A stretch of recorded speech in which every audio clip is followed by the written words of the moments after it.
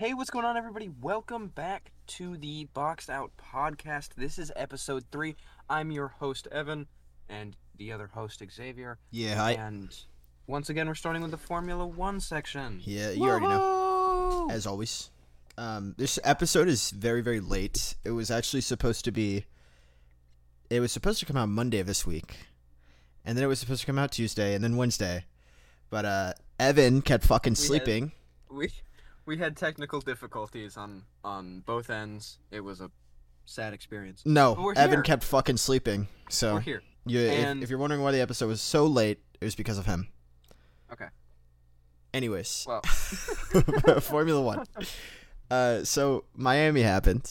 There's a lot to unpack there, I suppose. so because I started episode 2 the way that I did, I have to start episode 3 similarly. God damn you, Lando Norris. Yeah, Hey, absolutely. not even Lando. Not even Lando. McLaren as a whole. I came in last week, but it was more like last podcast now, that I have to say. Yep. And I was fully adamant that McLaren was going to be cemented in the top 8. I mean, I thought it was happening. I thought it didn't matter. Like, I don't know. I don't know what I thought. I'm so sad. I'm disappointed. I'm sad. It is really disappointing from the perspective of a McLaren fan, and also the perspective of a Daniel Ricciardo or Lando Norris fan. Particularly, what is Ricardo's really had a very rough few weekends. it's been very, very brutal for him, like obscenely. But yeah, so Daniel Ricciardo finished 13th in Miami, and Lando Norris, as you know, had the DNF, unfortunately. The craziest part to me, though, is that in Florida, it's quite hot. Florida is one of the hotter places in the United States, right? So, saving weight makes sense, but why would you cut back on the water of your drivers to save weight in one of the hottest races of the season? That was something. It's like a big talk. Everyone was freaking out about it on Twitter, but it's like everyone was like, they're literally robbing their drivers of water. I guarantee you, the drivers were probably the ones that recommended it. Oh yeah, But right. but it's like, I don't know. It's really, really weird. And it just goes to show the extremes that everyone's going to just to meet the weight requirements. And it gives you a perspective on how like dedicated the drivers are to every millimeter of space. Right. You know. Absolutely. Um. It's literally they're fighting for hundredths here. So Right. literally Exactly. anything helps. I mean, you've seen Williams strip basically 75% of the paint off their car. So that's And speaking of paint, man, I'm not gonna have sources for this because I forgot, but I do know, or I did read that Ferrari is changing their paint to make it, I think, 0.7 kilograms lighter. which is finding good. We'll go ahead and say you're talking out of your ass until you pull up a source for it, just Well, for sake of saving Yeah, our own asses. yeah. But I know I read it somewhere. what I so- do know is that Ferrari, in the next coming upgrades, same with Red Bull, are going to be cutting back on weight. I think Ferrari is supposed to lose like 2 or 3 3 or 4. kilograms. Oh, I thought it was 3 to 5. I thought No, they were getting Red up Bull's there. 3 to 5. Red Bull's supposed to. Oh, yeah, that's what I meant. Yeah, Red Bull's supposed to be losing 3 to 5, but Ferrari's also losing. I think I also believe Spain is their first major upgrade package, so it'll be interesting to see what happens there. But without getting too far ahead, Max Verstappen, stellar performance in Miami. I really don't think there's anything that can be said about that. And Ferrari really, it's really weird because back when Vettel was dominating, right? Red Bull's philosophy with the car was they didn't have the engine to keep up with everyone else. So what they did was they doubled down on downforce and made the quickest car they could through the corners so that Vettel would inevitably put the car on pole like it was fastest in one lap, and then he'd scamper off into the distance and get outside of DRS range. Ferrari has done something similar with their car. They've got a very, very high downforce setup. If you look at the comparisons in one lap over the season, In the slow to medium corners, it's very Ferrari dominated. Yep. But the problem with that is it's been really rough on tire degradation, which isn't usually characteristic of high downforce setups, because without the downforce, you tend to slide, and that will kill your tires. So it's really weird to see the Ferrari with such a high downforce setup struggling with tire degradation like that. And Red Bull's gone completely the other way. They've focused purely on straight line speed, and it's really worked out for them. Like in Miami, they were perfectly fine with giving Ferrari the 1-2 because they knew that Max and Checo were going to make the best out of that straight line speed. And another thing I want to talk about is Mercedes had a really good weekend, all things considered. Oh yeah, absolutely. And as expected, I think I would say. Also, Alex Albon. Listen, I think I think for the past 3 episodes I've just been spamming Albon prop, but so if we're going to give props, then we first one have to talk about my little happy boy of the season, Esteban Ocon, who himself placed 8th. Yeah, he had a good result as well. Stroll, who landed some points. Lance Strulovich. Or, if you will, landed a point. Lance Strulovich. He's actually my favorite F1 driver. I'm just kidding. I can't stand him. But, yeah, no, he did have a really good weekend. It was good to get the point. And then, yeah, Sebastian Vettel with the DNF is very unfortunate. We'll get more into that later. There was a lot of DNFs. Yeah, there were 5 DNFs. I think I was about to say. I think there was 6 or 5. Yeah, my guy Guan Yu Zhou was unfortunately one of them. Yeah, that one was sad. Pierre Gasly as well, and this is something I want to talk about. Is Pierre Gasly has been goddamn shocking this season. I mean, absolutely shocking. Because so where do you see the trajectory of his career going? Because he underperformed at Red Bull. It's a good point of topic because I think he's out of contract after this year. So is he? Yeah, I believe we might have looked at this before. Yeah, I believe he's out of contract after the end of this year. Runs to the end of the 2023 season. End of the 2023. Okay, so at the end of 2023, he'll be technically a free agent. But the problem with that is presumably Alpine are going to lock Alonso in for probably another 2 years. Mm-hmm. Which means that even though that's a bad idea, I disagree. Anyways, the problem with that is Pierre Gasly really only has a handful of options when it comes to where he can go. His choices are he can sit in that AlphaTauri team until they inevitably usher him out to bring their new talent in, or which I think comes sooner rather than later. For sure. McLaren sacks Daniel Ricciardo and for some reason doesn't sign Pato O'Ward or Colton Herta and decides to sign Pierre Gasly, which would be really fucking weird. Lando and Pierre? Oof. Yeah, that would be goddamn horrific. And then honestly, I think that's pretty much it. Mercedes might try to grab him if Lewis Hamilton retires anytime soon. But no, I don't think I see that happening. I think he's still here for another 3 seasons.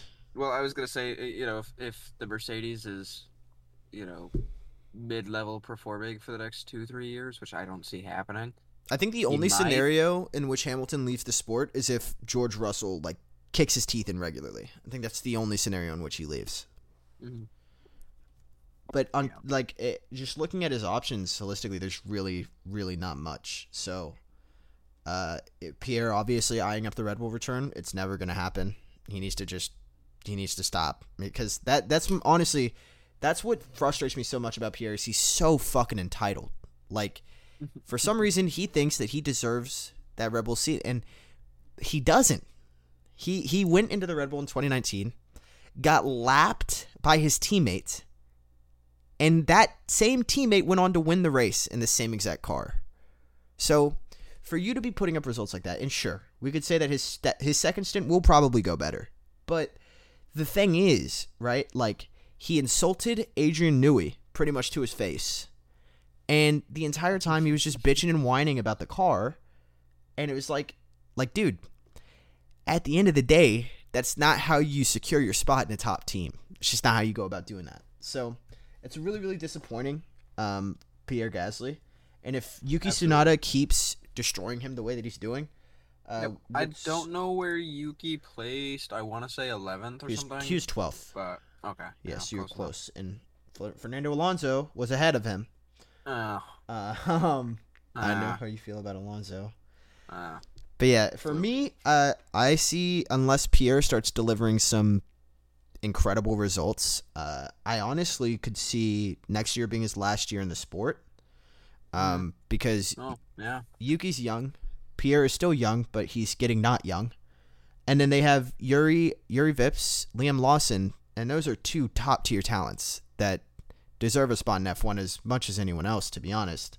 So it's really Pierre Gasly's on thin ice. He's got to start delivering results. I think Yuki Tsunoda is really coming to his own this season. I think it's been really Yep. cool to see what he's done so far. But And I think just like we said, maybe episode one, it feels like that Yuki was just gonna kind of get more consistent as the season went on because he did start kind of rocky, but I think he's done really well so far. no, And I yeah, think he had a good race last weekend, he's done regardless very good. of placing 12th.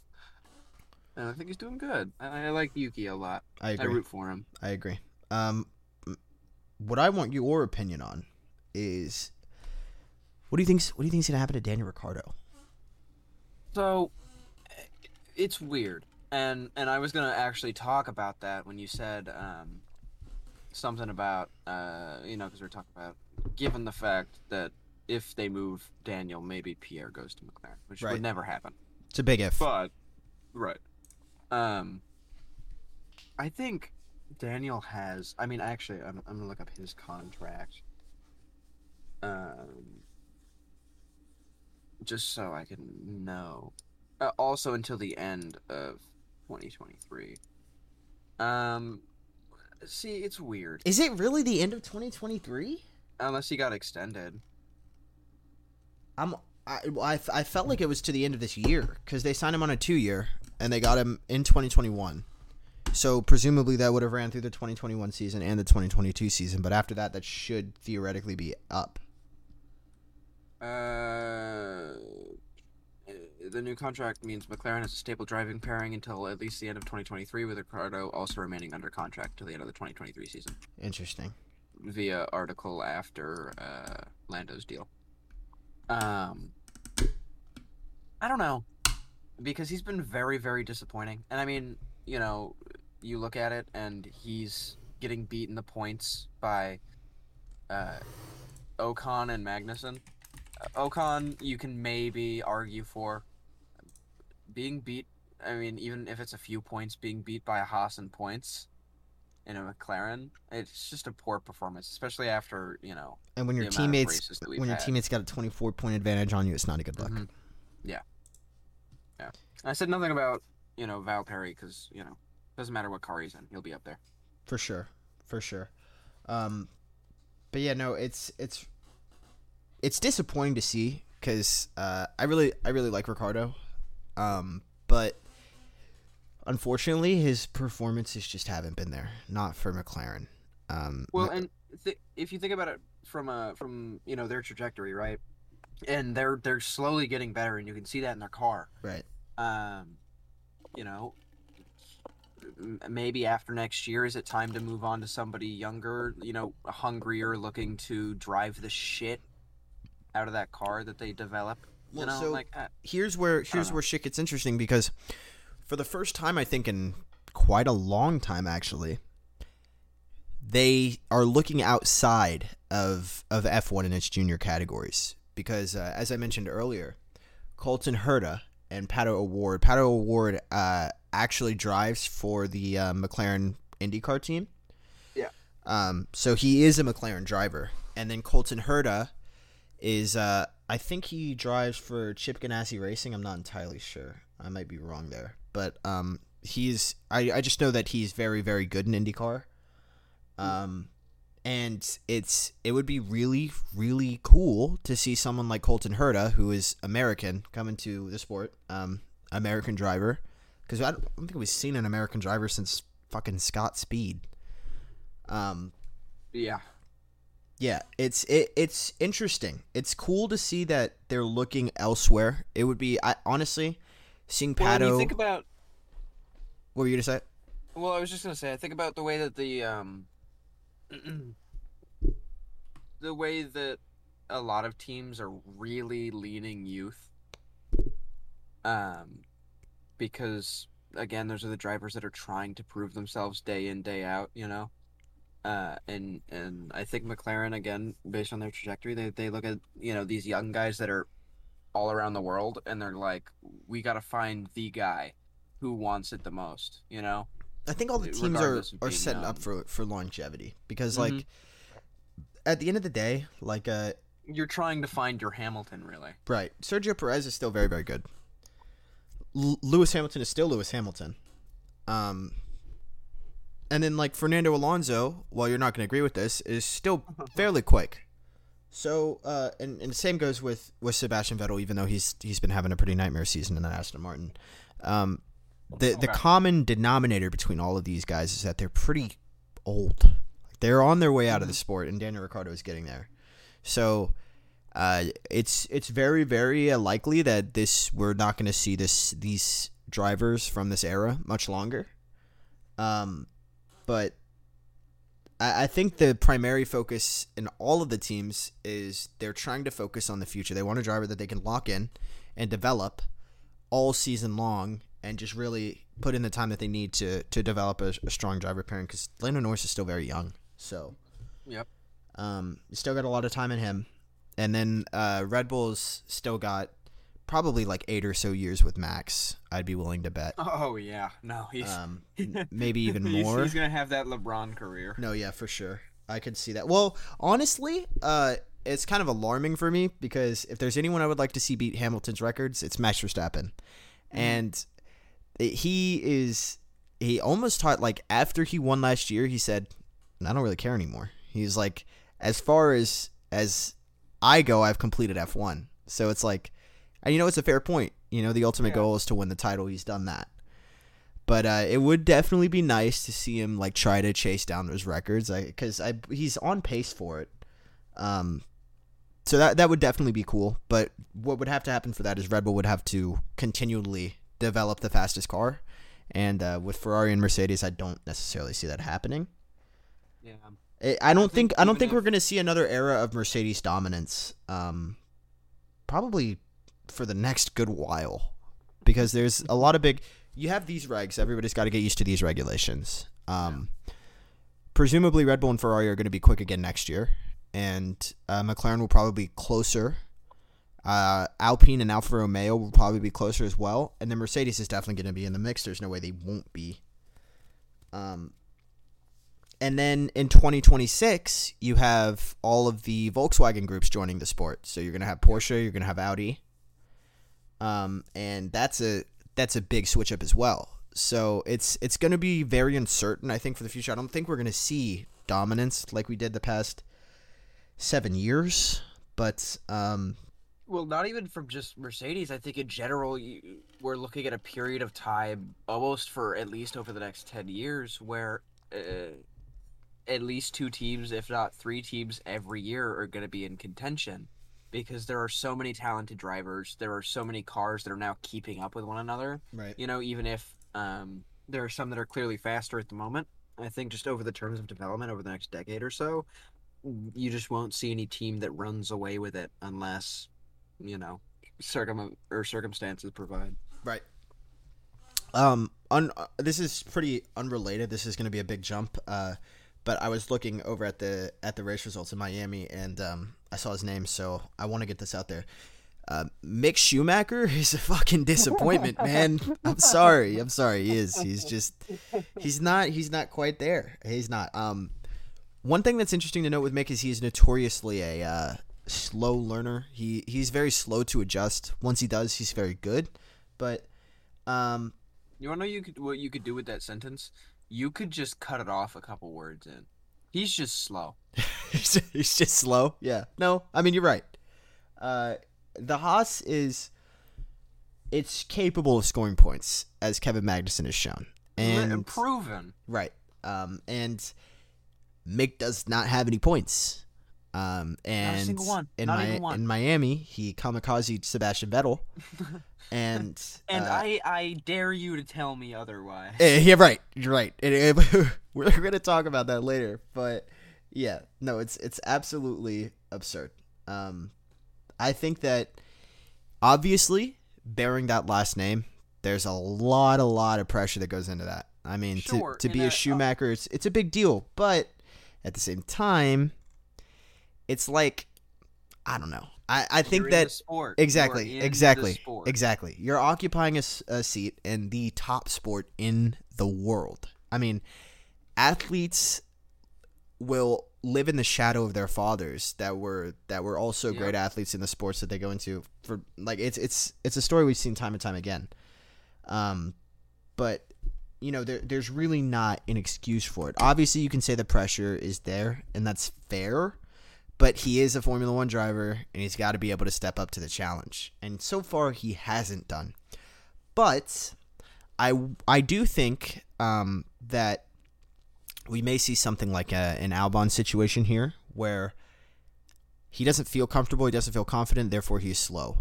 But when he feels confident, when he feels comfortable, he could be very quick. I'm wondering if scoring his first points might change that around.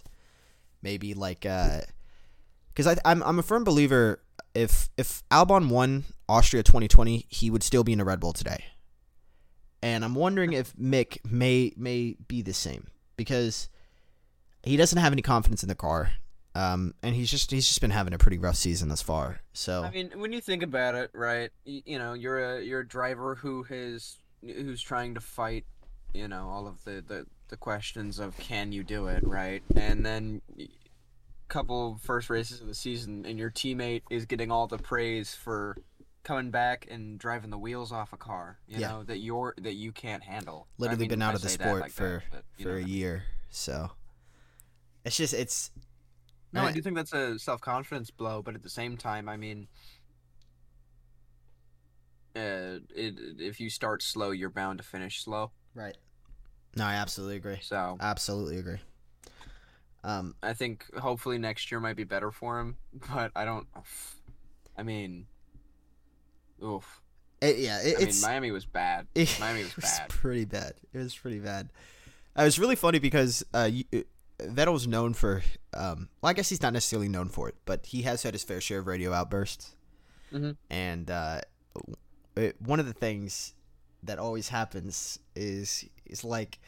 I think one of the things he said is, "Are we playing ping pong or racing?" Because he got hit with someone, or he got hit by someone, and shit like that. Like he's blown up over the radio at drivers before, but when he got hit by Mick, he was just like, "Oh man," like it was really funny because they're very close. Yeah. Sebastian Vettel is to Mick Schumacher as Michael Schumacher was to Sebastian Vettel. It's really funny to see. And it's really unfortunate for Vettel because he just got murdered by Mick Schumacher. The clip from the backside is so damning. Yeah, it's awful. It's bad. I mean, it looks like he just doesn't even try to make the corner. Mm-hmm. So, yeah, I mean, it is what it is. Maybe Mick will find his stride someday.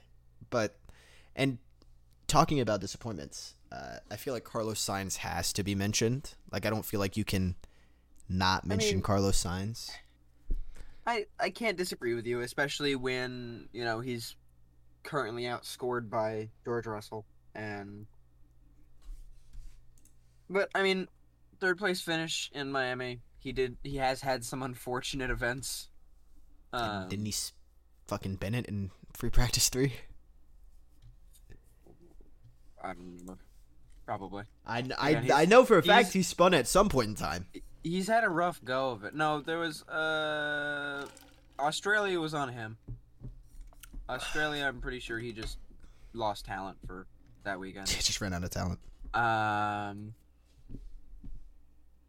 I'm forgetting. What was the race that Sainz got fucking smacked T1? We were talking, or I think T2. We were talking about it last weekend. Yeah, right. Yeah, that one was also unfortunate for him. But you have to look at it from the perspective that when he does finish the race, when he is able to bring his car home, he's a significant distance behind Charles Leclerc. And keep in mind that I know that there were, because I got into an argument with a lot of Ferrari fans about this.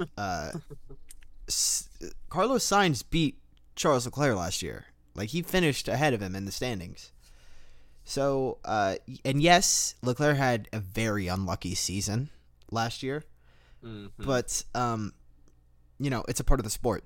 So, Carlos Sainz was able to capitalize on it, and he finished above him. But this year, his pace has just looked non-existent. Like, there have been times where he'll put in a lap, and you're like, holy shit, that's quick. And then Leclerc will just smash it by 5/10.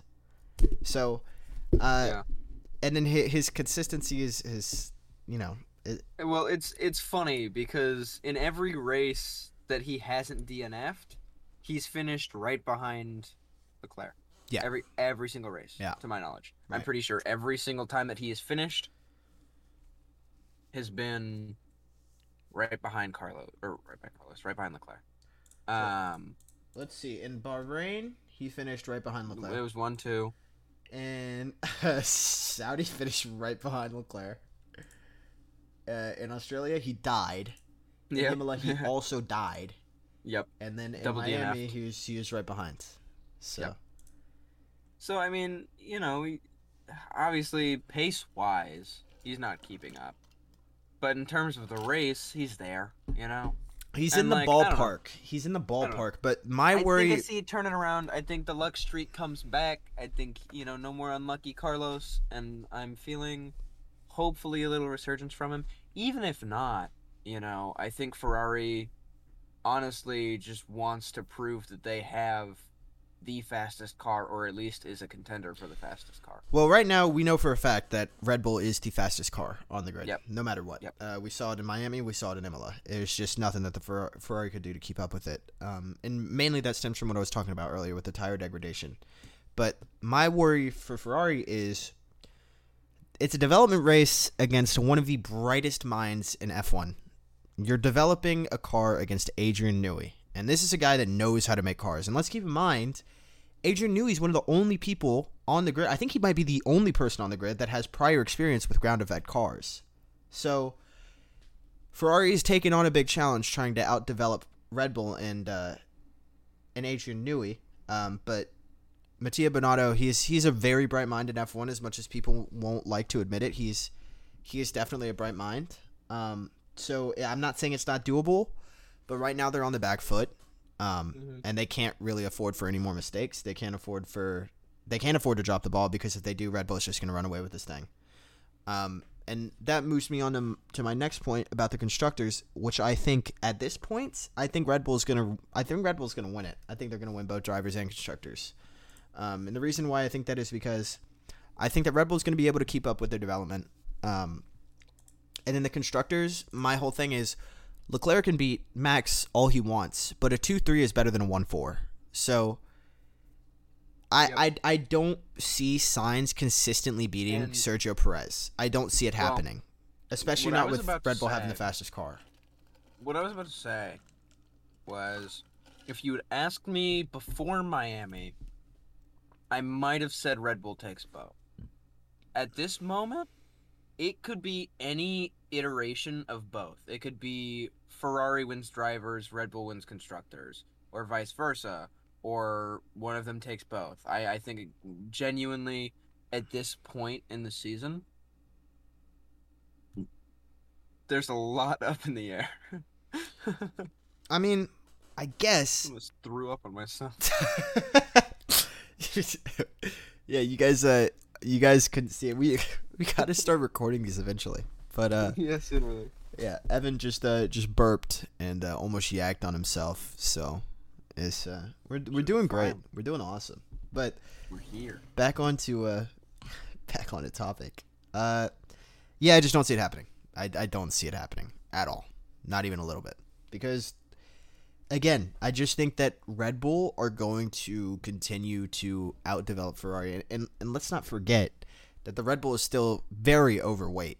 Like, very, very overweight. So, they're going to keep cutting back on the weight. The Red Bull is going to keep getting quicker. The Ferrari is presumably also going to keep getting quicker, but by how much? That's the question.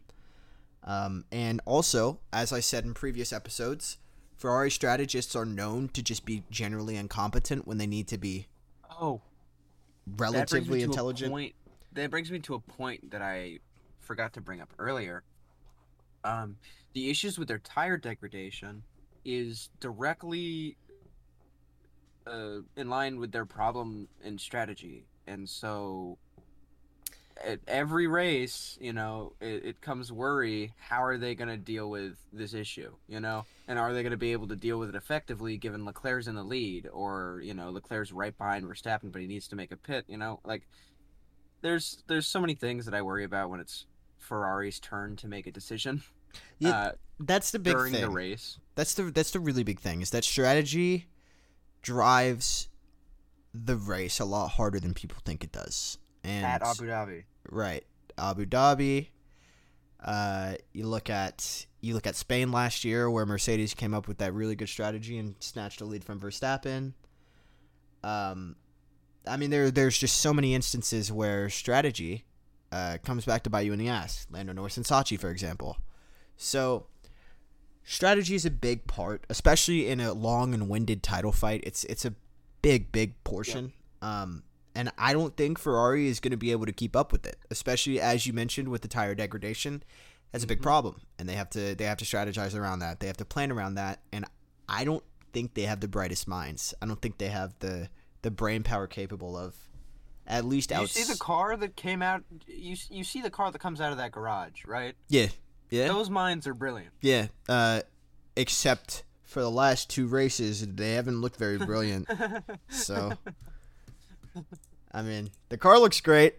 Let me push my bias on things that don't matter. They killed that one. I won't lie to you. They created the best looking car on the grid by some margin. And they said that sorry to deviate, but they said the new paint is going to basically look the same except for like in high sun. So, good things. I'm glad it'll stay that red. I think that red is gorgeous. It's definitely the best. They put the best shade of red that they put on an F1 car ever on the Ferrari. I mean, it's absolutely so spectacular. And that red and black, I mean, it's just incredible. It's just incredible. And actually, you know what? Since we, I think we're doing pretty good on time. Yeah. No, we're not. We're actually doing terrible on time. Never mind. I was gonna deviate to like a livery discussion, but I don't think we have the time for it because we still have to get our predictions out for Spain. Oh, man. Okay. Real talk. Real fucking talk. Okay? Okay, I'm not going to do any agenda pushing. But seriously. No, go on. Say what you're going to say. Leclerc first. Lando second. Max third. What the fuck? Yeah. Max third. Perez fourth. Russell fifth. I should have stopped him while he was ahead. Hamilton. And I'm good there. Jesus Lord. What the fuck? Holy hot takes. Lando will be on the podium. That take was hotter than the surface of the sun. Lando will be on the podium. Yeah, no, it's just not going to happen. It's not going to happen. Honestly, it's going to happen. I see Ferrari 1-2 for the qualifying order.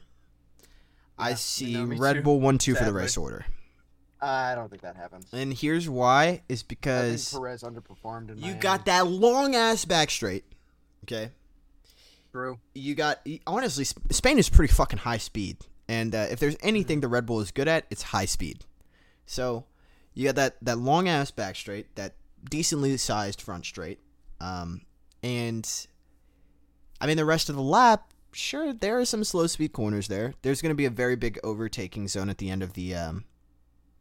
Actually, I believe they changed... I think it's still a good overtaking zone, but I do believe that corner was altered. But the corner right after the back straight is going to be good.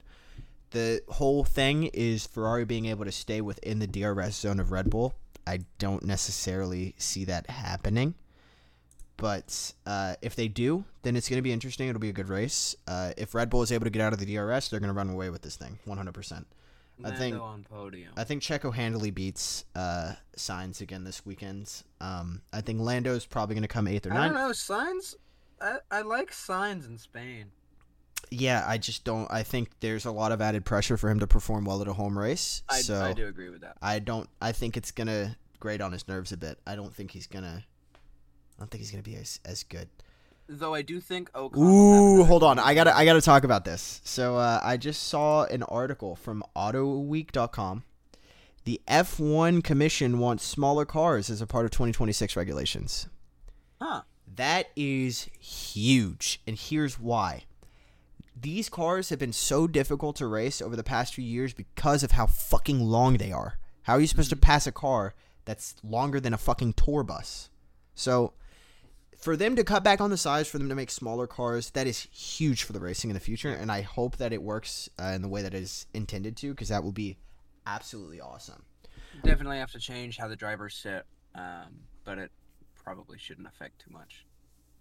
I mean, I don't even really think they'll have to change that much. I mean, they might have to cut down on the engine size, maybe, but I really don't see all that much changing in the grand scheme of things. Depends on what their plans for regulation are. It's very true. That's actually a great development for our point earlier about, how there's not really going to be much dominance over the next decade. Right. Teams are going to be working towards developing these cars now for the next.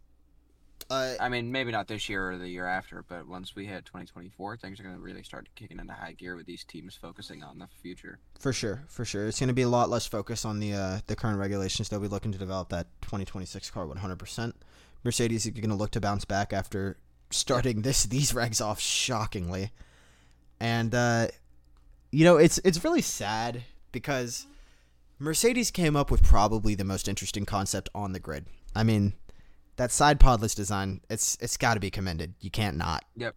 But I was seeing I can't remember where I saw it, so don't quote me on this, and you can go ahead and say I'm speaking out of my ass. But I watched a video in which they were saying that there could be 2 spec Mercedes cars because Russell wants to go one way, Hamilton wants to go another way, and for car development you can't really do that. It's not going to work out.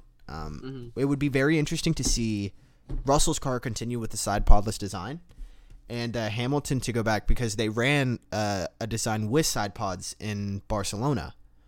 No, Barcelona is when they unveiled the side podless shit. It was in February where they brought. I can't remember where that was. Anyways, winter testing.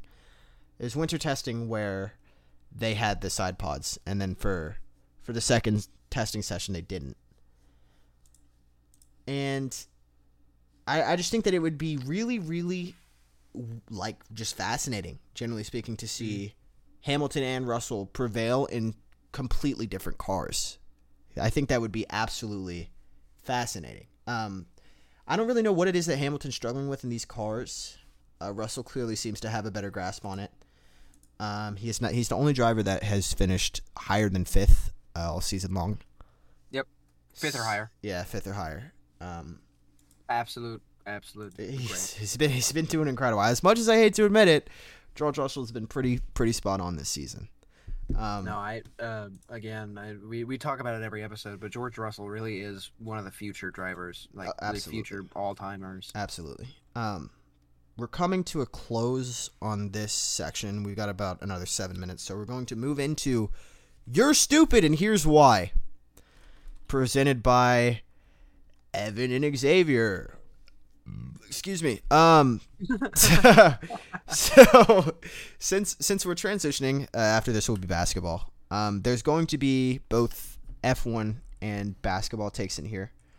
The first one of which is we're not going to say the but it's the tweet is the Brooklyn Nets have officially won the Harden/Simmons trade, and immediately he answers why this is a stupid take. He says neither team has won anything this year. Right. Well, there's that's basically it. But then he says the Nets position themselves better for the future than the Sixers did. And I just don't agree with that. Because at the end of the day, both Harden and Simmons are going to lose stock, no matter what. Simmons came back from, he's coming back from a decently severe back injury, it seems, since he had to have surgery on it. And we don't know if he's going to come back the same player that he was when he was good in Philadelphia. What if Simmons comes out and is the same exact player he was when he left Philadelphia? What then?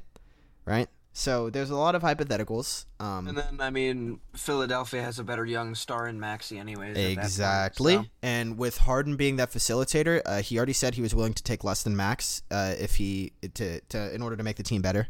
So if Harden comes down from his max, continues to be a facilitator, a playmaker, and Maxey continues to develop along the way he is, I honestly think that the Sixers have ended up positioning themselves better for the future. Because obviously this Harden is not the same Harden that we saw in Houston. But, I mean, Harden shows the effort. He wants to get better. He said that he wanted to get in shape for this team. Like, he's shown more effort for the Sixers than he has since the Rockets. And I just think that it's obscenely stupid to say that the Nets have won the Harden-Simmons trade just because they lost Game 6 against Miami. I think it was pretty stupid. I mean, clearly the entire team. It was the entire team was just out of it. So we're gonna go ahead and move on to the next one. This is from @SebsBHotel. Man, no offense, but putting the pressure of his name on Mick is really unfair for him. I agree that he needs to correct these kinds of mistakes, but comparing to his dad is just unfair. And no, it isn't, because at the end of the day, as we said earlier, you are on literally the top pedestal of motorsport. I mean, there are millions and millions of people out there that aspire to be in your shoes. And there are hundreds of drivers coming up that will readily take your place and will perform better than you. So for him to say putting the pressure of his name on Mick is really unfair for him, he's putting the pressure of his name on himself. Nobody else is expecting him to perform like Michael Schumacher. We just want to see him do well. So I think that this is another pretty piss-poor one, in my opinion. No offense. I just think that it's... Mick's got to step up. We said this earlier. Mick's got to step up, and I think that to say it's unfair to put the pressure on his name on him, well, no one was doing that in the first place. So, on to the next one.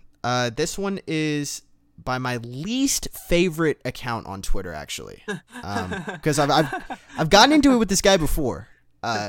Genuinely, my least favorite person on Twitter. It's from @Spectre_Harvey. And if you guys know who this guy is, he is a huge Lewis fan. And a lot of you guys may not know this, especially with some of my previous comments on the podcast. He is... I really, really like Lewis. I'm a fan of Lewis. And you can't not respect a talent like that. And exactly. And, like, if you're a rational viewer of anything, but in general sports, you can be biased, but also you can, recognize that, you enjoy the sport so much that he's just good. Yep. Absolutely. 100%. There's greatness, And Lewis Hamilton, I mean, he's a class act. As a human being, he's a really, really good person. I think we need more people like him in the world. But at the end of the day, I can't stand his fucking fans. His fans are the most annoying people on planet Earth. Hands down, bar none. And I don't want to hear people out there saying, oh, but what about the Max fans? Max fans are fucking bad, but they're not Team LH bad. And I posted a tweet a while back, and it was primarily just a shit post, a stat pad. I just wanted likes. And I was comparing driver achievements at different ages, right? And one of the comparisons I drew was to the fact that Lewis Hamilton at 24 had 11 wins. Max Verstappen has 20 some odd. And Harvey Specter replies with, if you put all those ciphers against the amount of races participated to get them, you'll find Max or Seb don't have that much to brag about, honestly. It took Max 7 years to get a very tainted title. It took Lewis 2. Naturally, the car plays a big part, but still. And here's why you're wrong. When Max Verstappen came into the sport, yes, he came in at 17. He's been in the sport for 8 years. However, he came in the middle of the most dominant era we have ever seen. He came in when he was 17, got moved up to Red Bull very quickly, and then was regularly contesting with the top 2 cars. The Red Bull was not fast enough to regularly steal wins away from the Mercedes. So you have Mercedes and Ferrari scrapping at the front. Max is getting chip wins every now and again, but not enough to win consistently. The second we see him get into a car that has the potential to contest for wins regularly, he's done it. And when he's not winning, he's finishing second. So Max didn't have the same opportunity. When you look at the previous drivers, Lewis came into a very dominant team, as is. That Mercedes or the McLaren Mercedes team was bang on the money. They were good. That was a good team. So, for you to say that just because Max has been in the sport for 8 years, for you to say that, well, it's really not that impressive in comparison. No, it still is, because he came in and he challenged arguably the greatest of all time, and he came out on top. So, I'm not a fan of that take. That's probably the worst one yet.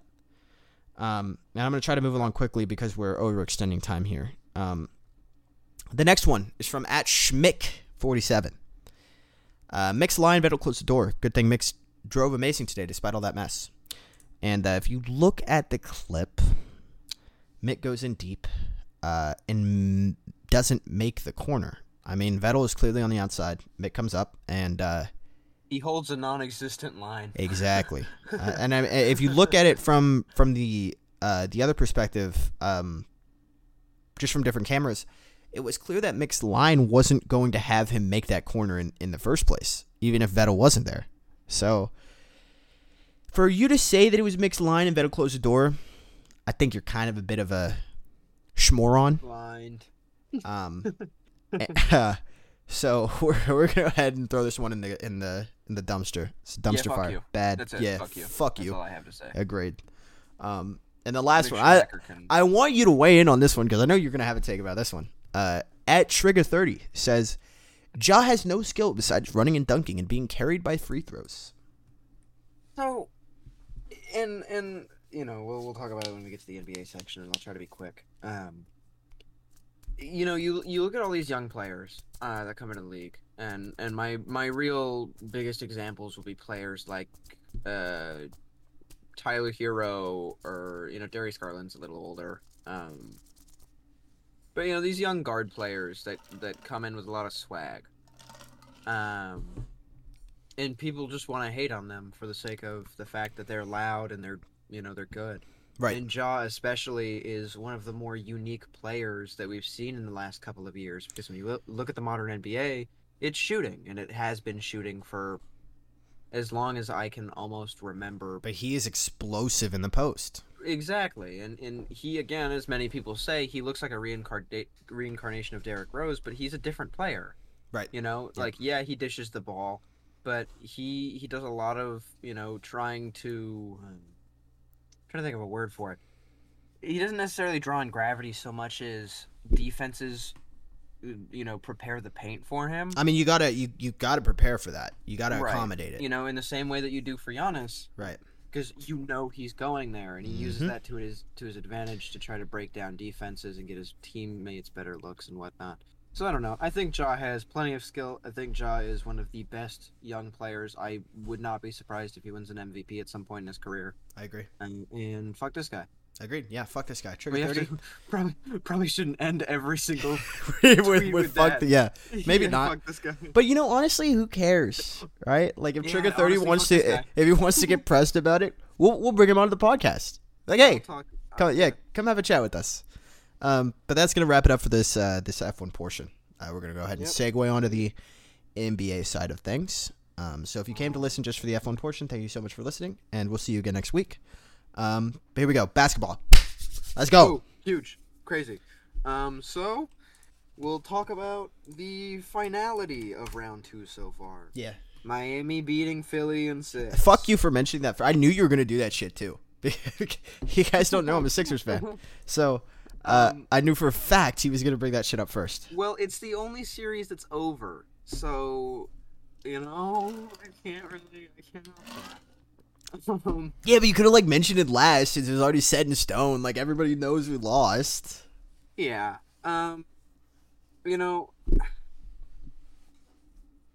This is the 3rd year in a row that Philly's gone out somewhat sadly in the playoffs. Last year, literally lost Game 7 at home against the fucking Atlanta Hawks. And after winning Game 6 on the road. Yep. It's a massive win. Yeah, I mean, I like Philly, and I think that after a decent offseason, that if they retool a little bit and, Harden stays Harden for the most part, and they figure out a way to gel better come next year. I think they're going to be in the same exact position they were this year. Granted, as long as Embiid stays playing the way he will, which I think he will. Um, but Miami, man, their defense is scary, and And you can say fuck whatever Max you want. Strus! Undrafted. You can say whatever you'd like. Actually, former Bulls legend Max Strus, thank you very much. Fuck that guy. And people can say whatever they want. Miami's defense is more formidable than the Celtics at the end of the day. Because we've seen the Celtics Miami show. We saw it in the bubble. We're going to see Come on, dude. Are you really going to say I've seen it in the bubble? Come on, man. The fucking Bucks got swept in the bubble. I don't really think that that's a good indicator. I think there was a lot of factors going into that season. I don't really think that you can. The factors that impacted everybody. I use that season as citable as any other. It was valid hoops, but it was still Fugazi at the end of the day. So whatever. Still, again, we've seen the show, and even if we're talking, I think the Celtics have upped their defense, honestly. Preseason. See, here's where I disagree with you. I have adamantly said that I believe that the Celtics, after the All-Star game, or after the All-Star break, were the best team in the league. And they showed it, and they were playing fantastic. Right. And so far, they've been playing really well. Right. However, when I saw I want to say 14-point lead, 12-point lead, however much they were leading by going into the fourth, I knew they were going to lose. And, obviously, like, saying it like that sounds, whatever. But I genuinely expected the Bucks to come back because the Celtics, more so in the playoffs, but in general, the Celtics have proven over the last couple of years they crumble. And you look at the last few possessions of that game, and primarily Marcus Smart making a bunch of bad decisions, but sometimes Boston just kind of falls apart, and I don't know if they put up a bigger fight in Game 6. I hope they will. I think it'll be a good game regardless, but I do think the Bucks will take it in 6, and I think Miami-Milwaukee will be a really good Eastern Conference Finals. Yeah, so the Celtics are definitely winning Game 6. There's literally no way they don't. I'd be willing to put my, house on it or something. But yeah, no, the Celtics, they're gonna bounce back. They're gonna win Game 6. Game 7 is a bit of a toss up for me. I think the Bucks are gonna win it, but I could see the Celtics stealing the series away and then going on to lose against the Heat. But yeah, I don't know. I just think the Bucks are such a scary team, no matter how you look at it. Even without Chris Middleton, they're still just a very scary team, and you can't forget that.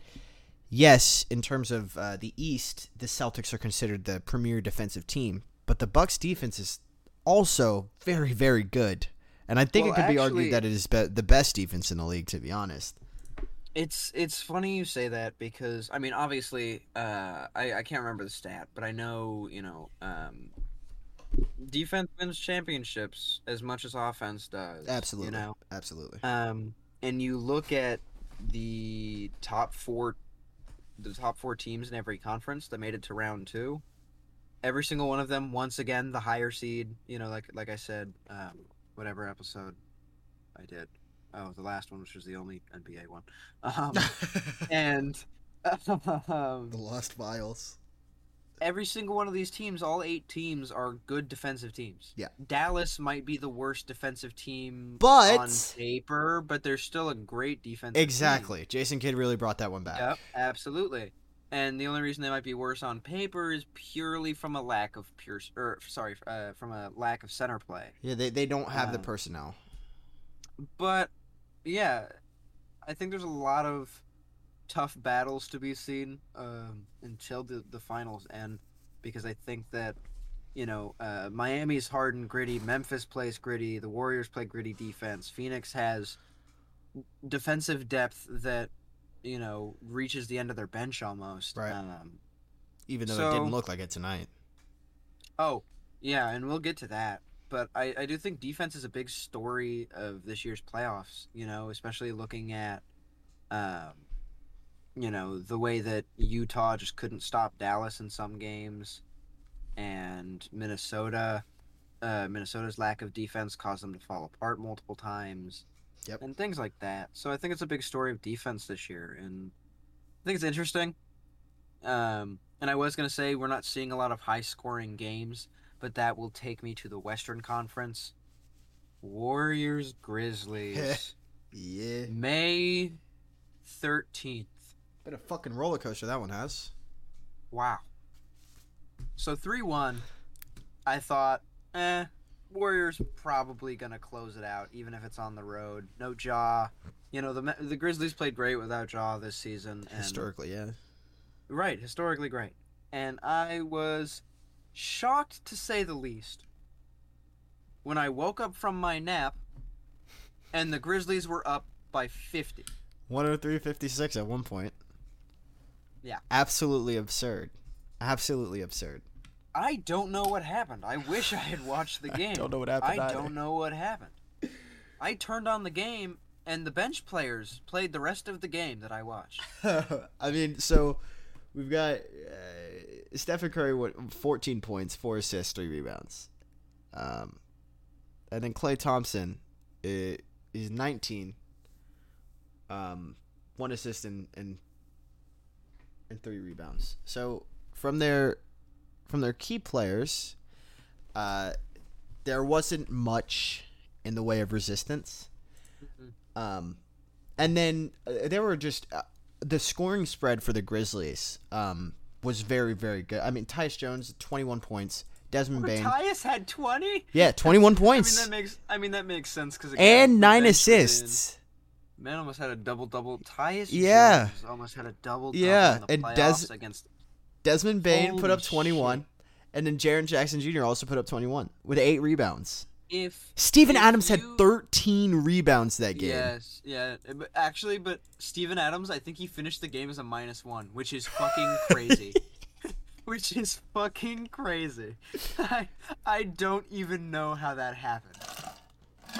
That means he literally, when he was on the court, the Warriors outscored them by a point. I don't know how that happened. I don't know what he did. But regardless, if you had told me 3 years ago, or 4 maybe, that Tyus Jones would have gotten a 20-point near double-double against the Golden State Warriors in the second round of the playoffs, I probably would have punched you. That's a fair response at the end of the day. You could never say something so stupid to me and make me not angry, but it happened. Yeah, no, it happened. That was the thing that occurred. That's a stat line. And not to no disrespect to Tyus Jones, it's it was a good prospect coming out of college and stuff, but Tyus Jones. Tyus Jones. Right. Tyus Jones. But I do think going into Game 6. See, when you go back to Golden State, I feel like they're taking it in Chase Center. They're taking it in Chase Center. I don't care. Yeah. It's just what's gonna happen. That's what I think too, and I think that because I think the Memphis team is so young. Ja was in college. Actually, he would have been in high school watching the Warriors dominate. Yeah. That's gotta be, I mean... That's crazy to think about. Holy shit. I guess, it's somewhat... Ja's not playing. But the sentiment goes for a lot of that Memphis team. A lot of them are young. Right. It's ripe in their minds how dominant this Warriors team is with a lot of the same players. Mm-hmm. I say a lot of, 3 of the same players. I mean, 3 of the core that you need, right? Right. So I feel like there's a lot of pressure stepping into Chase Center. And Draymond Green is still a very good defender. Absolutely. But boy, oh boy, has he been getting loud recently. Yeah, he has a bit. Not that I minded it's Draymond, but, yeah, man, he is getting pretty loud. I'm going to side with JJ Redick's point of view on the level of play. I think it's kind of silly to be like, just shut up and play. Well, not necessarily on that point, but when it comes to the foul calls and stuff, now I see plenty of players every single game. You know, it's a bad foul call, or they feel like the foul call was bad, But at that point, it's kind of a and part of the they game. slam. Well, I feel a strong difference between slamming the ball down and being loud, as opposed to what I saw Draymond do. I want to say, game 4. Jumped up and down and then did like a lap around the court, which is fine. Again, I get it. I just feel like he does too much sometimes, and I feel like I get it. You know, he's a very But he's boisterous always player. done too much. I know. I agree with that. Get old, please. You know, I love seeing him, and I think that the Warriors, no matter what, I know, I get it. You see a game like the Warriors had, and you're like, how could how could a team that's going to win the championship have a game like that? The Bucks got blown out by 40 last playoffs, so it happens. Right. Shit happens. Exactly. It happens. I still put the Warriors as my West favorite at the moment. But talking about the West, I honestly, this is why I should rewatch the episodes that we record, because I don't remember. I think I'm pretty sure I was pretty adamant about a 4-1 Phoenix win on this series. I think The I also Dallas- sided with you on that one. You might have said 4-2. You might have, because the Dallas fan and you really. They're still my really West wanted team. that. Yeah, exactly. I'm so proud of that team. Absolutely. Absolutely. And I'm proud of that team. Proud of Jason Kidd. Mm-hmm. Proud of the whole organization. Mm-hmm. It is like I don't think many. I'm surprised many people aren't talking about it. It is astonishing that they are, 1, the 4th seed, and 2, going to Game 7 against the reigning Western Conference champion. Like it's A 64-win team. crazy. I mean, Phoenix had 12 more There wins is than them in the no regular season. second star on that Dallas team. Nope. Not a single second star. I guess And- you could argue Jalen Brunson. So again, if you're comparatively talking, sure, but in terms of well, you consider like a star player? No, you have Luka. You have Luka and a lot of gritty, hungry players. Right. That team is unbelievable to me this year. I was again shocked that they got the 4 seed. They beat Utah pretty handily for not having Luka Right. for a couple of games. Right. I'm blown away, and I'm super excited about it because I love Dallas. I Me mean, too. Just as one of those, just enjoying basketball, and I like to see Luka do well. If Dallas wins Game 7, which I do not think they will do, I don't think they will either, especially going back to Phoenix. right? Agreed. But if they do win, I almost see a dark horse run for them making the finals. And you know what? I'm 100%. If they win against the Suns, they're going to the finals. I could see it happening. And that sounds crazy because you think about it. If the Mavs team makes the finals, I don't think they beat Boston. Nope. I don't think they beat Miami. Nope. I don't think they beat the Bucks. Nope. But for some reason, and I don't know if it's because I was alive and actively witnessed the 2011 season when Dirk carried them all the way by himself, pretty much. I mean, it was Dirk and JJ Barea, but I see the same thing. It's like watching history repeat itself. When the Mavs made the finals in 2011 and they won, and Dirk carried them there, they had one of them. They had a really hard run. They had to, I think, beat the Lakers, the Spurs, like the best teams at the time. Right. And I see a little bit of the same thing in this Dallas team. Still in Dallas. I mean, there's a lot of want in It's the, right, in exactly. the eyes It's of a those young hungry players. team. Yeah, It's a hungry 100%. team. And Luka is, for lack of any other word, unstoppable. He's absolutely incredible, and there's no way that you can deny it. He's phenomenal.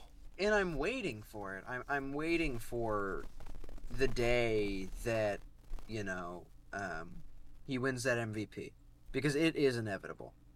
Yep. I see no doubt in my mind that he is going to absolutely at least take one or two home with him. But keep in mind, Luka is leading that series in points, rebounds, and assists for both teams. God damn, that's crazy to think about. That is crazy. He's basically averaging a 32-point double-double with 7.5 assists if you round the rebounds up by a tenth or two. But I don't know. I just, again, the lack of real center play for the Mavericks really puts them in tough spots in crunch time because I mean, Dwight the Powell Suns can at really center. rely on Aiden. Yeah, Dwight Powell at center is shocking. And then Boban Marjanovic, I love the guy, but I love Boban. he's just, Is Bobby even getting good minutes right now? he played 2 minutes. He just came back. Played 2 minutes today. Woo! Yeah. 2 minutes. Yeah. So yeah, no, they just don't have centers. They don't have a center. And there was something that I was talking to about one of my friends on Twitter, where he was talking about, landing potentially Rudy Gobert in Dallas, and I was just having a thought. Jokic and Luka on the same team would be unstoppable. There would be nothing you could do about it. Maybe I'm deja vuing. I feel like we've had this conversation before, where in the fact that those are two players that their control over the entire dynamic of the floor. Exactly. Also, speaking of, since we haven't yet, Jokic winning the MVP. I know as a Sixers fan, you might have wanted Embiid to win it. I wanted Embiid to win it, but I knew Jokic deserved it at the end of the day. Absolutely. I mean, there's just no way around that. He deserved the MVP. I'm a firm believer, and I was going to say this actually when we were talking about the Celtics, and sorry to deviate, but NBA awards, I mean, unless given, obviously if a player plays 5 to 10 games, that's a different matter, I guess.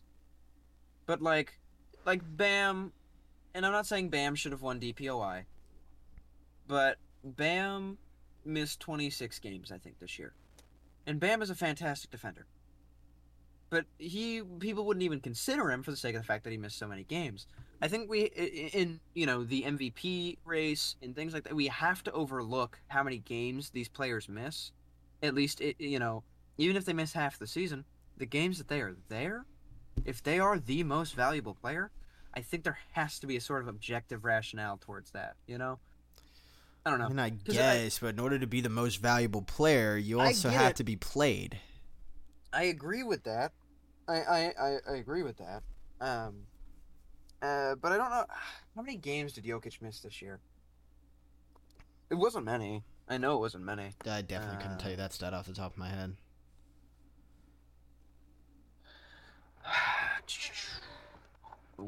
How many games did Jokic miss? I don't need to know how many field goals he missed. Okay, StatMuse. Fucking awful. Terrible. Pretty bad. So he didn't miss too many games. He only missed 8. But I don't know. Stuff like DPOI where I don't know. And forgive the shout out, but I was required by the girlfriend. Caruso missed a lot of days. He missed a lot of games this year. And Caruso deserves to be on the all-defensive first team. Sure. It should be Marcus Smart, Alex Caruso, and then I don't give a fuck. Sure. It's fair. I can side with that. But definitely not DPOY. There's just absolutely no way. Well, that wasn't my point. He could win it someday. Maybe. We'll see. How old is he? 27? Oh, he's actually way younger than I thought. He's that bald at 27? Damn. Oh, he's 28. He was balding coming out of college. He was balding coming out of Texas A&M. I'll tell you what, it's a shiny ass head. He's a bright ass player. So I want to go back onto the topic of the Suns and the Mavericks. I mean, for the Mavericks to take this Suns team in particular all the way to a game 7, I mean, that's absurd. That's something that I would have never predicted in a million years. And Chris Paul had a fucking atrocious night. I mean, it was shocking. Tonight was. But then, I was gonna say, here's the thing.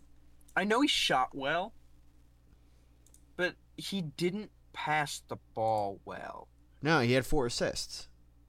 I don't know how many turnovers he had. I know Devin Booker had 8 turnovers. I know that for a fact. Because anti-Devin Booker agenda over here, Mr. Zach LaVine fan. It's fair. It's very fair. But if Chris Paul is not giving you 9, 10, 11 assists a night, I don't think the Suns team has it in them to make the finals again. I agree. And that was my point, is that if Chris Paul can't, continue to dish out at that level, if he can't continue to facilitate that way, the Suns just aren't going to do it. There's just no way. The best player for them in this series should be DeAndre Ayton, day in, day out. Mm-hmm. And that was what happened tonight. He had a great game. He had, I know he had a double-double. I don't know what the stats were exactly. 21 points, 11 rebounds. Yeah, and he shot, I want to say 63%, 62, 61, 60-something. Shot 60%. And so, again, he has to be your best player. So, what's important every night against this Dallas team, and almost in general, because, yeah, you want Devin Booker to score. But also, DeAndre Ayton is your powerhouse in the paint, and there's a lot of teams coming up in the West that don't have big center play. You look at the Warriors, not a lot of center play. Whichever team that they are looking forward to in the Western Conference Finals, given they make it there, the Suns are facing a team that, again, DeAndre Ayton has to shine against. So they really need to work him into that main role now, so they can get amped for the Western Conference Finals, given they get there. Right. No, I absolutely agree.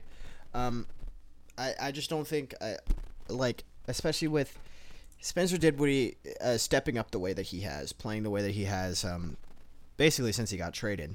And Jalen Brunson has also been very, very solid. And, as much as I hate to admit it, Maxi Kleber has not been useless. So he is one of the better defenders on this Dallas team. Unfortunately, you're right. At the moment, You're right. He is. You're right. Him and Dwight are doing a lot on the defensive end around the rim. For sure. And that's primarily is the fact that they're able to develop this defense, to put this much defensive pressure with the personnel they have is very, very impressive. And even though Maxi Kleber may not shoot the best, he is definitely a big defensive presence. So, as unlikely as it is, I don't think that a Mavs upset is completely out of the realm of possibility. Oh, no. I absolutely agree with you. Especially on how the series has progressed so far, I think Dallas has a real chance. I mean, just generally speaking. I do, at the end of the day, think Phoenix is just more experienced, and they do have the better team, clearly. And the better coach. Even though Jason Kidd's done a damn well job. Jason, and to harp on that point, Jason Kidd, every single person that I saw, at least publicly, was puzzled by that signing. Oh, yeah, no. Literally everyone was like, what the fuck is this? And I understood it, especially after his previous resumes. But I wasn't against it, because I like the former players as coaches experiment that's going on around the NBA a lot right now. Steve Nash has done a terrible job. Steve Nash. Well, yeah, but I think that's by and large the players he has on his team, and less his fault. I think he's just a little complacent. With Jason Kidd, when he was in Milwaukee, and developing a young Giannis, he was fucking hilarious. He's a terrible coach. I'm pretty sure he was the one that purposefully spilled water on the court as a free timeout. Because he didn't have any more timeouts, so he spilled water on the court, so they had to clean it up so he could get a free timeout. I'm pretty sure that was him. Might be wrong. But yeah, I love Jason Kidd. And I think that, although I was confused by it too, I wasn't mad about it. And he has proved everybody wrong.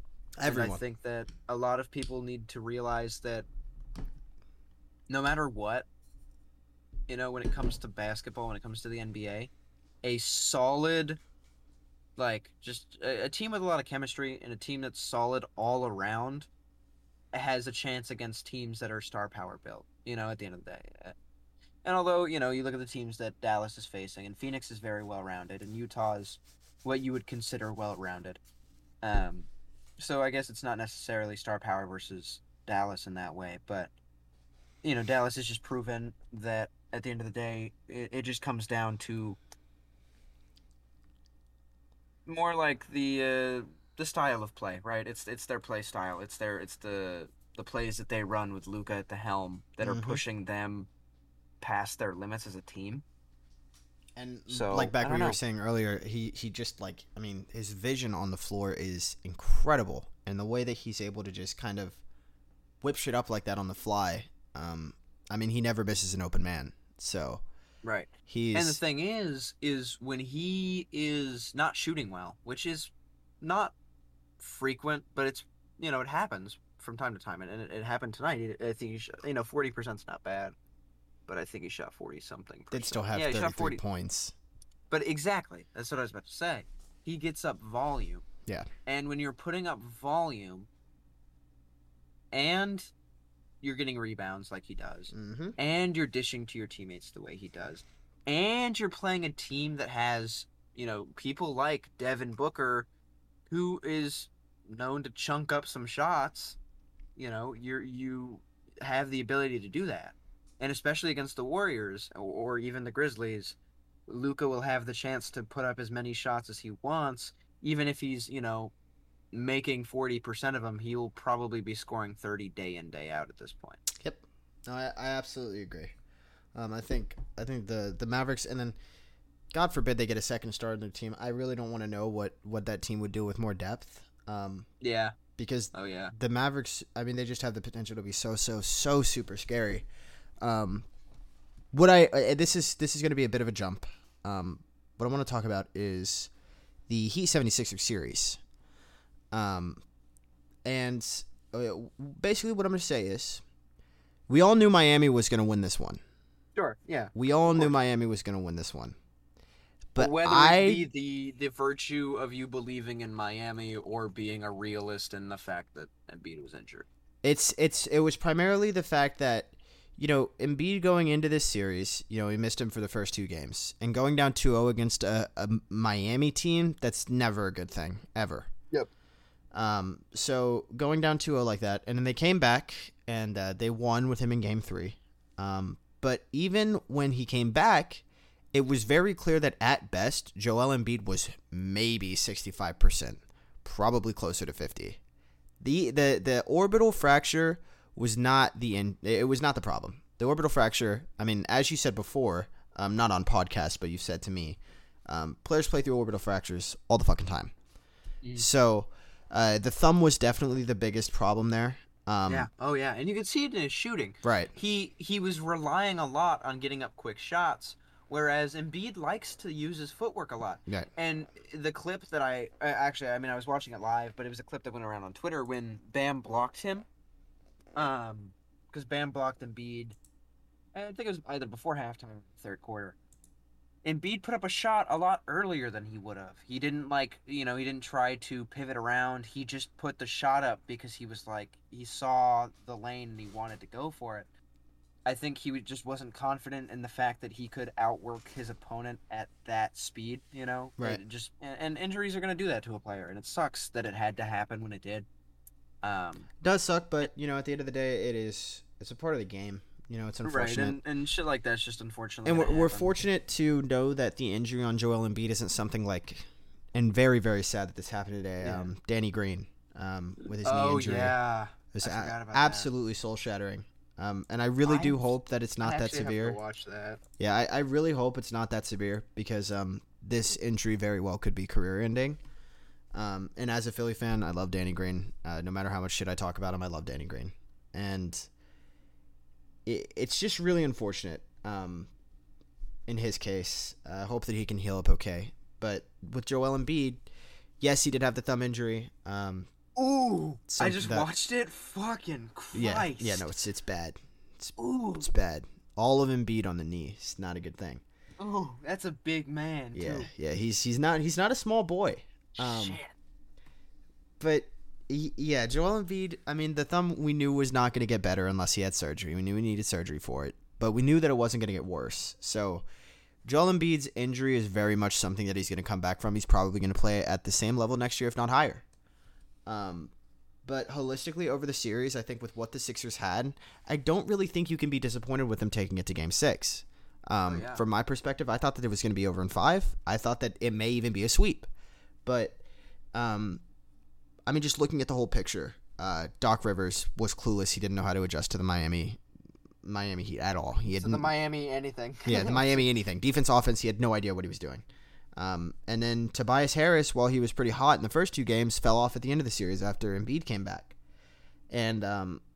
Which is interesting. It is very interesting. And James Harden, don't need to talk about him.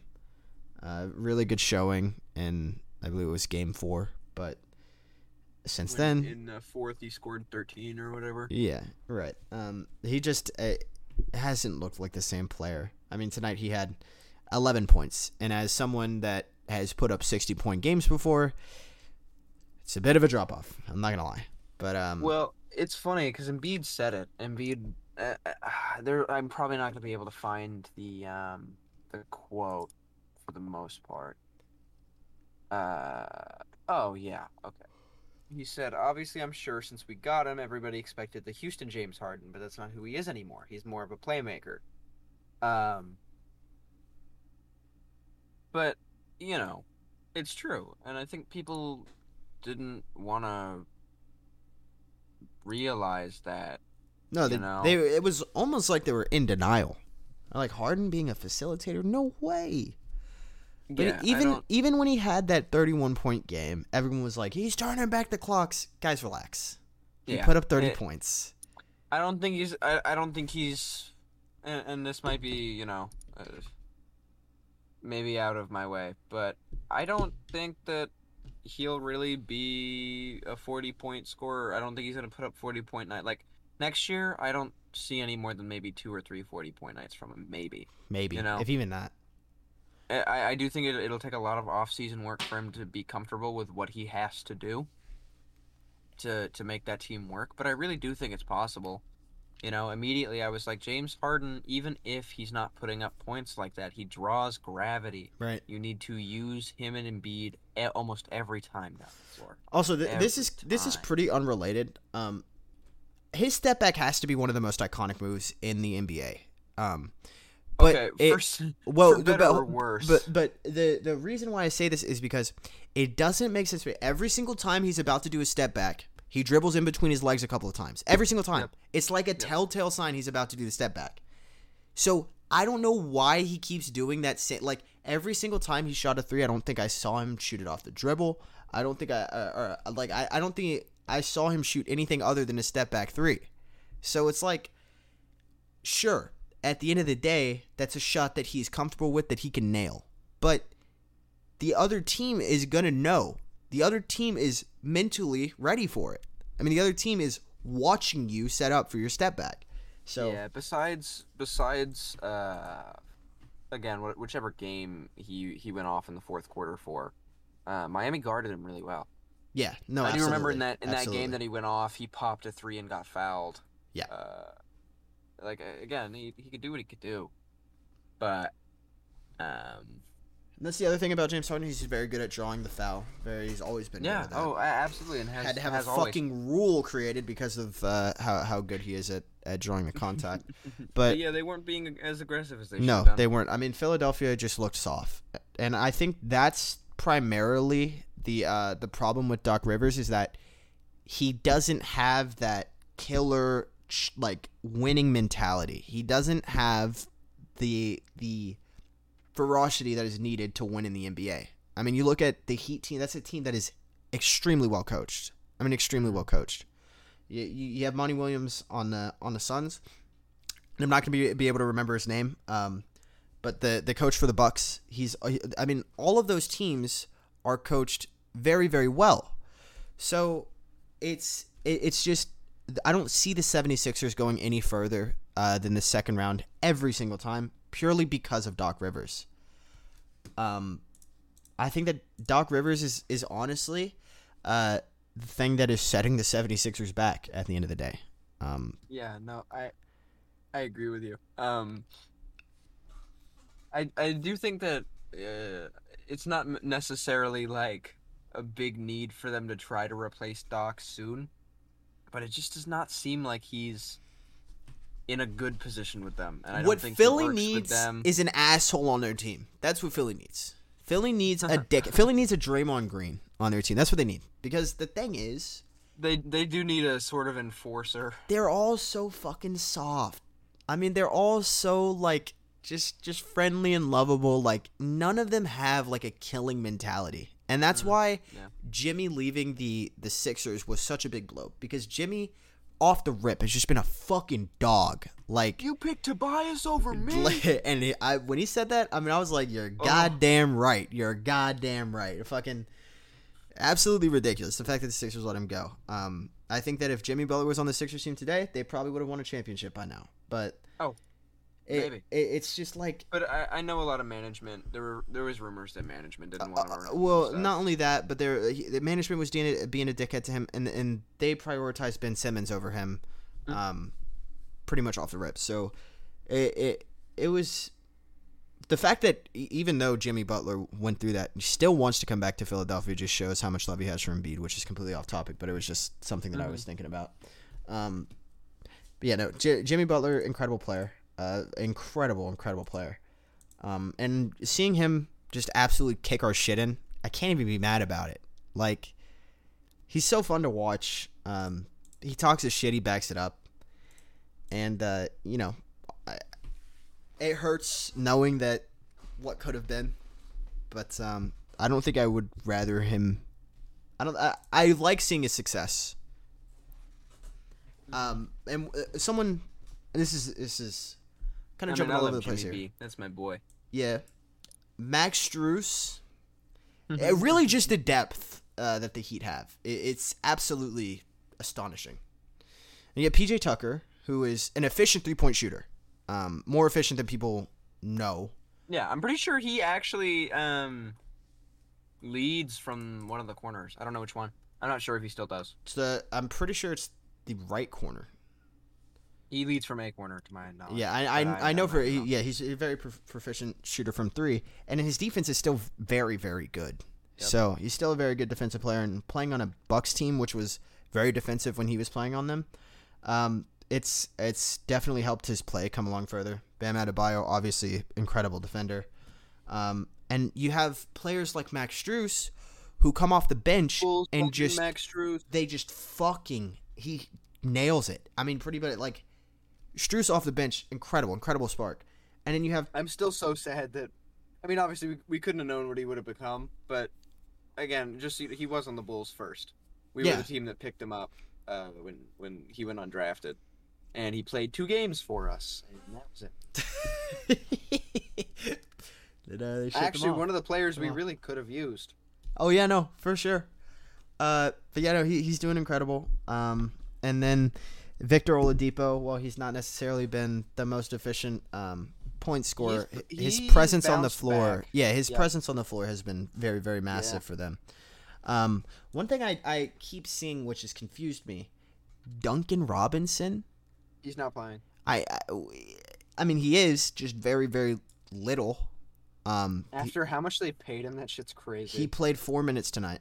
And I actually didn't know he was getting minutes. I think he's supposed to be one of the best 3-point shooters in the league. Ah, okay. So, because every time the fucking announcers talk about Duncan Robinson in the game, they're always like, he's one of the most proficient 3-point shooters we've ever seen. So he is, and it's true. At the age that he's at, he's on trajectory. If he keeps hitting the amount of threes that he does each season, he will beat Steph's record, just because of how young he is. And I think he's the youngest player to hit 500 threes or whatever it is. I don't know Duncan Robinson's stats. But I do know that he's been having a fucking awful season. And I say awful, but that's probably a way over exaggeration. He's been disappointing because again they paid him $80 million over 4 years. I want to say, like he's getting a big contract, Right. and it's like one game he'd go 8 of 9 from three. Next game he'd go 0 for 5. Game after that 2 for 7. Game after that 7 for 9. Like very inconsistent. And I just don't think, and he's a minus on defense. So I think Eric is making a good choice by not putting him in, and Spoelstra also deserved recognition for Coach of the Year. Spoelstra has had a great year coaching. For sure. But I just don't think he wants to risk putting somebody who's that inconsistent in there unless they're like they need it. They need the spark plug. You know what I mean? Because you look at his last which 5 is something games. we might see them pull out as sort of a trump card against like the Bucks or the Celtics. It would be more so against the Bucks just based on how much 3-pointers the Bucks let their opposing team shoot. But Right. I do think, I mean, because again, Duncan Robinson's last 5 games, right? Against Philly, he shot 1 3 and missed it. Another game against Philly, he shot 3 of them and made 1. Another game against Philly, he didn't shoot at all. Game against Atlanta, he shot 5 and missed them all. Another game against Atlanta, he shot 1 and made that 1. That's it. So, He's been delivering for the boys. I mean, again, in that one Atlanta game where he shot 5, he shot 5 threes in 12 minutes and missed all 5 of them. And again, that's your 3-point specialist. So at some point, you just kind of have to. You have to treat it like a secret weapon, Yeah. No, you're absolutely right. You're absolutely right. I don't know. It's just interesting to see because I've never agreed. I really only started watching basketball this year. And I've never watched Duncan Robinson. So hearing all this legend around him is kind of like, Oh, dude, it actually makes me want to shoot myself. White boy's so good at shooting. I mean, it's fine, but like, goddamn, that smug ass face every time that ball goes in. I do him enough. I'm being over. My problem is I don't like Kevin Huerter. Kevin Huerter pisses me off. Oh, dude, it's the redness. It's not only the redness, but the fact that he put us to bed in Game 7 at home. Not a fan of that. Anyways, we are overextended all the time. I didn't realize that we ran all the way up like that. So we're going to go ahead and quickly bang out the predictions. Game 6, Celtics Bucks. Who wins it? Definitely Bucks. Bucks in 6. It's going to be Celtics. Celtics are going to win by 10. Game's going to go to Game 7. Grizzlies, Warriors. Game 6, who wins it? Warriors by 25. Warriors by 20. Game 7, Mavericks Suns. Who wins it? Real talk, Dallas by 6. Luka has 42, 11, and 9. I'm going out on a limb here. Mavericks by 2. Yeah, I think it's going to be real close. Yeah. No. All right. Perfect. We're set in stone. That's it. We're locked in. Alrighty. Thank you for listening to the second portion of the Boxed Out podcast. This was our second version of the NBA. If you enjoyed it, I hope you tune in next time, and we will see you next week. This is me, Evan, and me, Xavier. Yeah. Signing out. We'll see you guys. We'll see you guys next week. Hopefully. Thanks for listening. Goodbye. Yep.